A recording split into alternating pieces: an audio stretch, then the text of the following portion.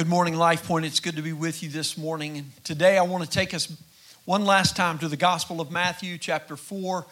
And I want to finish up our series that we've been in this summer. The Messiah has come, the Christ of God. I'm going to read, first of all, from verses 23 through 25 of Matthew 4. And he went throughout all Galilee, teaching in their synagogues and proclaiming the gospel of the kingdom, and healing every disease and every affliction among the people. So his fame spread throughout all Syria, and they brought him all the sick, those afflicted with various diseases and pains, those oppressed by demons, those having seizures and paralytics, and he healed them. And great crowds followed him from Galilee and the Decapolis, and from Jerusalem and Judea, and from beyond the Jordan. May God bless the reading, the hearing, the understanding, and the obeying of His Word today. You know, throughout the first 4 chapters of Matthew's Gospel, what we've been surveying and studying this summer, we've seen the Christ of God who came to us under the veil of miraculous virginity, who was held secure by the sovereign provision of the Father, who was identified by the divine appointment of the prophet John the Baptist, and who was introduced by the glorious proclamation of God the Father Himself. And so as we come, we see at the end of this introductory portion of the gospel, an introduction not only to Jesus, but to His kingdom mission while He was here on earth. That was the message that Jesus preached when He came. Repent, for the kingdom of heaven is at hand. He introduced a new kingdom, a new view of the world, a new view of life, a new realm in which we live our lives under His lordship. And today, I want us to see 3 key aspects of this kingdom. And let me tell you why. Because, you know, when I was in high school and played a few sports, not many, but a few, there were 3 aspects to those sports that helped me kind of learn what they were. And one of them, the first one, was when we would arrive to the first practice that day, we would show up all decked out and ready, clean uniforms, not had any dirt on them, and all of our equipment was brand new. And we'd show up, and the coach would look completely unimpressed, and he'd go, why don't you throw that on the bench and lap the field 3 times? That was the most discouraging moment of any season in sports. But, conditioning's important, because it's by conditioning we get ready to play the game, right? But once we finished our conditioning and we were exhausted, as we got back to the dugout, the coach would go, okay, now, and he would assign each of us to a position, and we'd begin to run drills, rather. And so we would do the same mindless thing over and over and over and over again. And sometimes we would get kind of severely punished if we kept making the same mistakes, right? We might revert back to conditioning and then back to drills. The third aspect of those sports, though, for us were scrimmage. And for me, this was my favorite part of practice, really of overall my favorite part, because in scrimmaging, you got to display the greatness of your skills and your abilities brought all together. And while the coach failed to recognize those most times, at least my mother was always impressed. So with that said, it was those 3 aspects that I really learned sports, in whatever sports that we participated in. And the 3 aspects that we see in this passage here today help us learn not only what the kingdom is all about, but what it means to live in Jesus' kingdom. And so today we bring Matthew's introduction to Jesus' kingdom together. And he shows us that Jesus is our hope and our help in the world when we trust and obey Him. And what I really want you to see today is this, that Jesus is the Christ who came that we might believe in Him, to receive forgiveness of our sin and eternal life in His kingdom. We've said this every week over and over and over again. Jesus is the Christ. And with that anointed title, He is the one who fulfills all of God's promise of Messiah. We receive the forgiveness of our sin and the eternal life to live in His kingdom. And in these 3 short verses, we look at 3 key aspects of God's kingdom in Christ and His redemptive plan as it advances. The first kingdom aspect that we see today is that of mission. Look at verse 23 with us. And it said, He went throughout all of Galilee, teaching in their synagogues, proclaiming the gospel, and healing every disease. This was the mission compiled. The mission is made up of Jesus' three defining practices of His work here on earth. And the first of those is the practice of teaching. It tells us that Jesus had the practice of going into the synagogue to where the Jewish leaders were leading the people He was supposed to be coming to. And He began to teach them. Now, the word here is a simple word for instruct. And it has an emphasis on moral teaching. And so He was instructing them, obviously, about the law of God. And He was helping them understand the instruction of that. His introduction to His kingdom didn't come with great fanfare or trickery or entertainment, but with simple instruction into the law of God so people could understand it and ultimately so they could obey it. He contrasted in all of His teaching and He countered both perversions of the law. Surely Jesus began in the synagogues where the greatest amount of perversion in teaching was being applied. And His first counter to the perversion of law was to confront legalism. To confront legalism where it was. You see, legalism tells us that we can earn our righteousness. And then His other contrast was that of licentiousness, that completely dismissed any need for righteousness. And so He reveals that righteousness only comes by faith and that it empowers us to walk in obedience to God. You see, Jesus held knowing right from wrong in high priority. And He established that, but He established a source outside of ourselves that was our righteousness, and a source outside or above religion that would serve as our moral compass. You see, what Jesus came teaching was to show how the perfect law of God, rightly understood through the lens of perfect love, what we know to be the gospel, is what brings our righteousness by faith and divine power to walk in obedience to Him. And so the first practice that Jesus introduces His mission by is that of teaching, correcting the errors where we try to default to ourselves to establish our own righteousness, where we try to default to religion to establish our own righteousness, or where we dismiss righteousness altogether through licentiousness.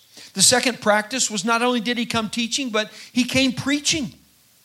Now, alongside teaching, preaching is where we take teaching to that level of transforming beyond only informing. You see, mission in God's kingdom is not just about intellectual information, but it's about persuasion and ultimately about transformation. For the gospel is not mere data to digest or principles to apply, but the gospel is good news. It is news to be heard and to be believed. This is good news, more than any other and more glorious than any other in any other way.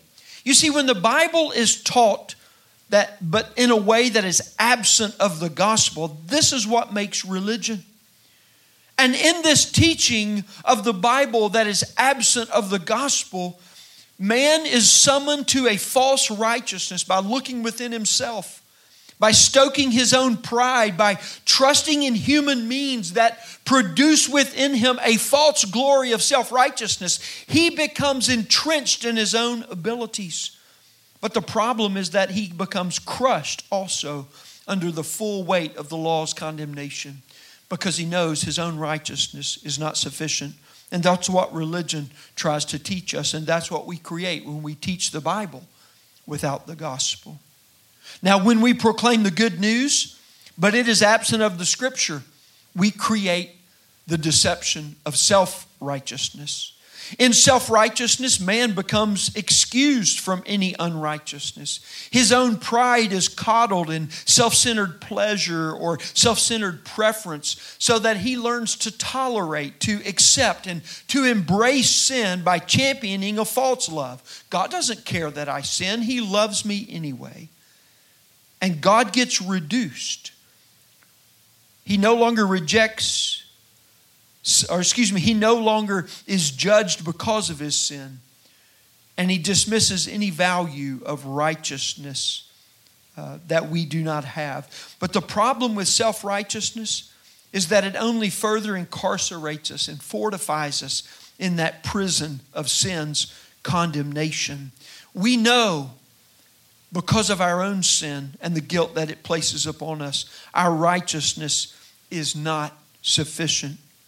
But friends, when the gospel is preached, as Jesus came and showed to us, it centers all biblical teaching and preaching. For Jesus is exalted as Lord and Savior. Faith comes by hearing the word proclaimed, the scriptures tells us. Hope springs forth anew from within by the Holy Spirit. Sin is confessed as wickedness against God. The blood of Jesus is then applied to us for the forgiveness of that sin, and it cleanses our conscience, and we receive His righteousness and His Holy Spirit. And we are welcomed into God's power to walk in obedience for the holiness of life and the godliness of our living. We enter into His kingdom, which is a kingdom of peace, of love, and of joy. And we know it because the presence of God has not only put it upon us in Jesus, but put it within us by His Holy Spirit. You see, this is the gospel, friends. The gospel of Jesus Christ is glorious. It is the culminating center for all of Bible teaching, and it is the motivating catalyst as well for all ministry. And that's what Jesus shows us here by His third practice. Not only did He come teaching and preaching, but He came, it says, healing in verse 23. Now, this word for healing simply means to heal. And it's conceived of as providing a care in order to improve the situation in whom received the ministry. And so in describing Jesus' ministry, Matthew includes here a list of things that are acts both of physical and spiritual healing. And it's a movement from the present circumstance to an overall greater state of wholeness and well-being. In other places, Matthew uses the same words for general acts of ministry. Surely what Jesus was doing here is extreme. But it can be used not only for the extremities of what we see Jesus doing, but also for the most basic acts of serving in general. You see, what we see is that Jesus introduces the kingdom mission by ministering to people in a manner that was distinct to His authority, that was distinct to His purpose and to His calling. And it shows us that gospel-centered ministry is essential to kingdom mission. He came teaching, He came preaching, He came healing. You see, the key to understand what Matthew reveals about Jesus' focus for kingdom ministry is to center on what is revealed to us. Far too often we reduce ministry to personal affinities, personal preferences above spiritual needs, so that anything that becomes a tangible good deed is qualified as ministry, and we can check that box off. But that's not what Jesus introduces to us here. That's not what Matthew shows us about Jesus' ministry. Rather, gospel ministry should never be less than good deeds like feeding the poor or addressing issues of injustice or any other means of meeting the tangible needs of people. These are all good and worthy endeavors. But gospel ministry addresses the whole person, moving them from where they are to a wholeness of their very being. And it is joined in doing so with a faithful witness. You see, friends, we may offer 1,000,000 cups of cold water and quench a lot of thirst. And there is value in that. But only the cup of water offered in Jesus' name can impact the whole being of a person's life. It is important that we feed the hungry, clothe the naked, give water to the thirsty as much as we are able. For we see all of these in the Gospel of Matthew later. And it tells us that where we encounter and minister to the least of these in Jesus' name, we actually minister to Jesus. But friends, all of these things should also be a threshold for us to introduce people not just to food, but to the one who is the bread of life. Not just to water, but the one who is living water. Not just to clothes and physical needs, but the one who clothes us with righteousness from on high. Whatever you do, Christian, remember, it is what is done in Jesus' name, a good deed with a faithful witness that will eternally impact people's lives, and do so every time. Kingdom ministry is always accompanied by gospel sharing. And so we see that the mission of Jesus' kingdom, this first aspect, is a spirit-synergized advancement when the teaching and the preaching together compel a people to a ministry that engages others with the reality of and the eternal hope of Jesus in our life. Well, Jesus' message was not just a vain promise for sure. It was more like a power punch of glory, something people had never seen before. And everyone who encountered him echoed the same thing. We've never heard anything like this man. We've never seen anything like the works that he does. But what was it that was so distinct about his kingdom? Well, that's where we come to the second aspect of his kingdom. And we find that in verse 24. Matthew in verse 24 goes on, so his fame spread throughout. Fame. Fame is highly valued in our world today, is it not? I mean, what Matthew introduces for us here would be tantamount to a trending topic or a hashtag on any of our news feeds today. Jesus was the one, and everybody was talking about him. But you see, there's one distinction about Jesus that is critical for us to understand as the second aspect of his kingdom. And this is that Jesus is the only person whose fame was completely deserved, absolutely deserved, but never fully equaled his actual worth. You think about that for a moment. Every accolade he received, every applause that followed his words or his deeds, every word that was spoken of him was completely deserved by him and because of him. But none of it fully measured up to the wholeness of his worth. You see, Jesus came for revelation, though, not for validation. Jesus didn't do what he was doing to build his platform or to increase his followers in the way that we do today. What Jesus came for was to reveal that he was the Christ of God. He didn't depend on fame to build his platform. Rather, he advanced his ministry by his authority. And friends, that's the second key aspect of Jesus' kingdom.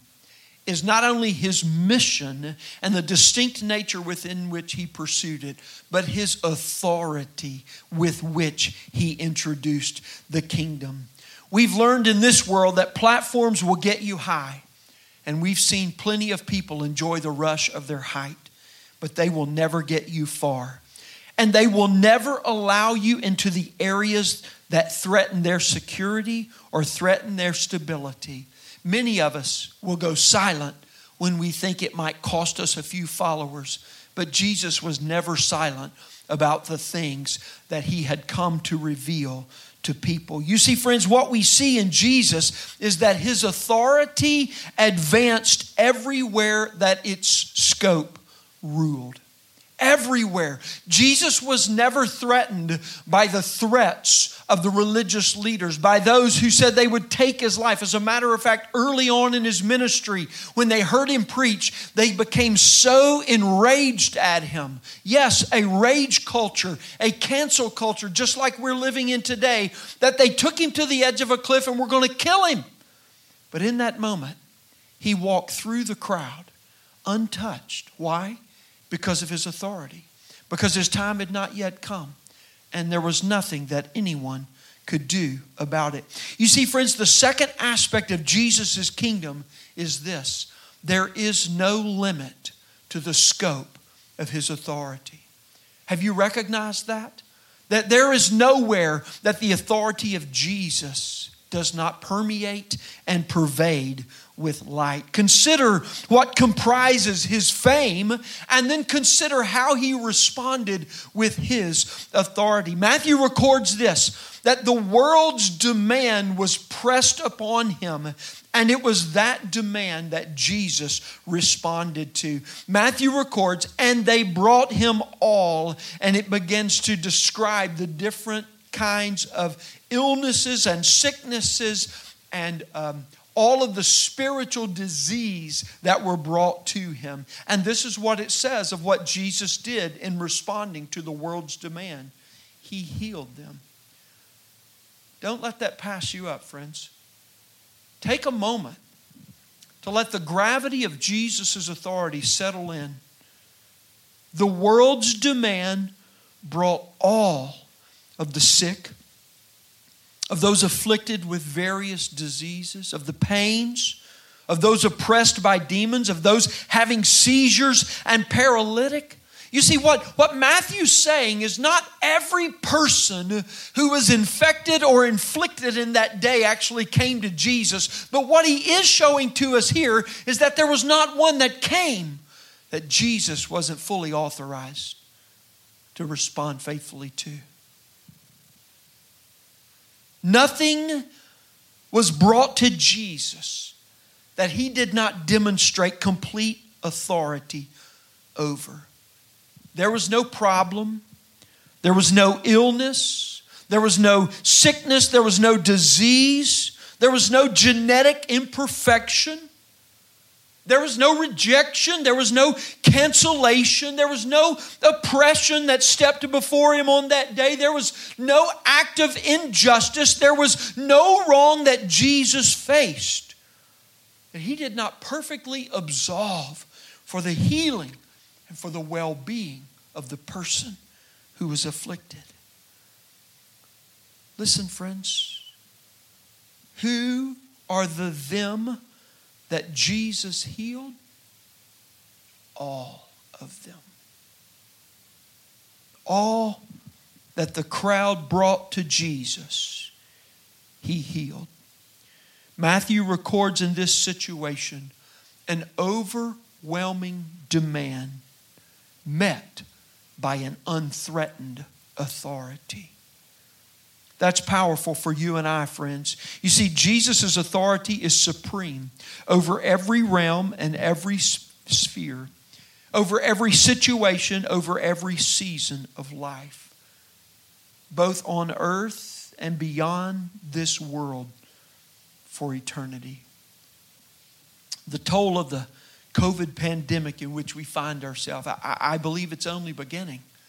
We're only beginning to see all that will unfurl upon people and the weight of what they're dealing with. I've watched as people in the church, but also as leaders of the church, suffer under the weight of demand in this time that is being placed upon them.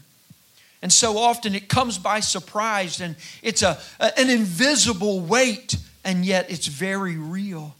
So sadly, so many are not surviving.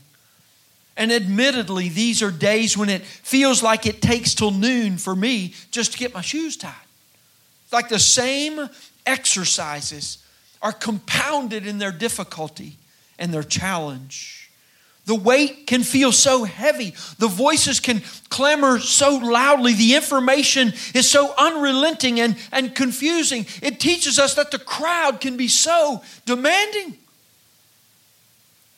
Yet when I read this verse, I'm reminded. And praise God, I want you to hear this today, friends. Jesus is not overwhelmed. He's not threatened at all. He's ready. He's willing. He's able.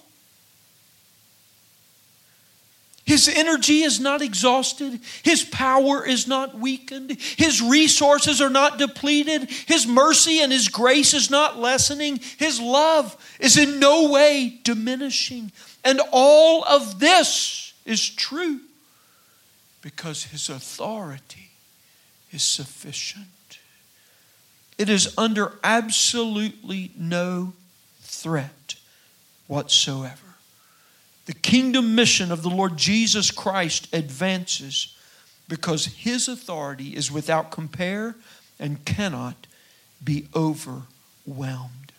Friends, Jesus is the Lord of all creation. And even as I speak those words, I know such a minuscule scope of all that they truly mean. He is the Lord over every natural and supernatural law. He is Lord over every physical and spiritual principle and every precept of all that operates in this world and any other rule or sphere or realm. His authority is sovereign, both in its rule and its reign. And you, friend, in your life, you are no exception to His authority. You will not be the one who is outside of the all that are brought to Him. Nothing in your life holds any exception to Jesus' authority. He is able if you will simply come to Him. The second key aspect of Jesus' kingdom is not only the mission of teaching and preaching and healing that He brings, but it is the scope of His authority and where He is able to bring wholeness and wellness, to bring eternal life by the forgiveness of our sins. And that leads us to the third aspect we see in verse 25. You see, Matthew records that great crowds followed Him. Jesus had more followers than any other. I don't know if they understood this in that day. I think they did, but surely we shouldn't let it pass us by again today. We should let that sink in for a moment. But that people followed Him did not mean that they knew Him. We're confronted by a great spectrum of contrast in these short verses. We see on the one end those who hated Jesus. They opposed Him and they actively worked to discredit Him in front of others. This was at best 10% by the religious leaders, maybe not even that many. On the other end of the spectrum, we see those who loved Jesus. They believed what He said, they trusted Him to every extent, and they followed Him no matter where He called them to go. They laid down their life to follow Him because they knew that He was worthy. This is at most probably 10%, maybe not that many of the whole of the people who followed Him, but these were His true disciples in that day. And in between the two extremes of the spectrum, we have the crowd. Everybody else that was there when Jesus was there. It is the vast, overwhelming majority of people. And listen, let me tell you about these people really briefly. Most of them didn't hate Him. Most of them didn't just loathe the very essence of His aura or being. As a matter of fact, they didn't feel much of anything for Him, but they were entertained by Him. They were impressed by Him and wondered if He could do for them what He was doing for others. You see, they didn't hate Him, but they hadn't believed to trust and obey either. And when asked in my own life of someone else, do you love me? If they were to reply, well, I don't hate you, I'm not strangely comforted by that. Neither are any others. And so we see in the midst of the two extremes of the spectrum how Jesus embraced the majority of those who were around Him. Because neutrality and passivity towards Jesus is the same as rejection of Him. For you must believe in Him in order to receive the forgiveness of your sins and the eternal life that He brings. And friends, this is the third aspect of the kingdom that Jesus offered to the crowd. It was the invitation to receive Him. Believe was his message. So that we can repent of our sin, so that we can receive forgiveness of our sin and his eternal life. You see, friends, it's not enough to remain just part of the crowd. Jesus does not call us to simply follow along. He calls us to follow and be made. That's what he is calling us to. And as long as you remain in the crowd, you remain far from God. No matter how close or how well you try to walk in his ways, you must believe so that you will repent of your sin, receive forgiveness, trust in him as Lord, and follow him with your life. The kingdom of God has come in Jesus Christ, and his invitation is to enter by faith in the one who is the way, the truth, and the life, Jesus himself. Friends, Jesus is the Christ who came that we might believe in him to receive forgiveness of our sin and eternal life in his kingdom. Do you know him today? Have you heard his call and received his invitation for the forgiveness of your sin and the new life that he brings? If you haven't, I want to invite you to do that today. Just wherever you are, just bow your head, close your eyes, and say, God, I believe that Jesus is your Son. I believe that you sent him to this world as your Christ, that he died on the cross for my sins, and that he rose again to bring new life. Please forgive me of my sin. Come and live in my life. Friends, if that's the prayer that you know you need to pray today, I encourage you, I urge you to pray that prayer. And then I invite you, would you contact us here at the church? Let us follow up with you. Let us help you understand what it means to become a Christian, to be a follower of Jesus Christ. We're praying for you. We want to help you in any way that we can. We love you. Let's pray. Heavenly Father, thank you for your goodness and for your grace. And Father, in all ways, at all times, may the name of Jesus be made known. For he has come to clarify where we have perverted your word and your rule. And he has brought with him as his own self the good news of what it means to know God. May we hear his call today, respond to his invitation in faith, and receive the forgiveness of sins and the eternal life that only he can give. In Jesus' name, amen.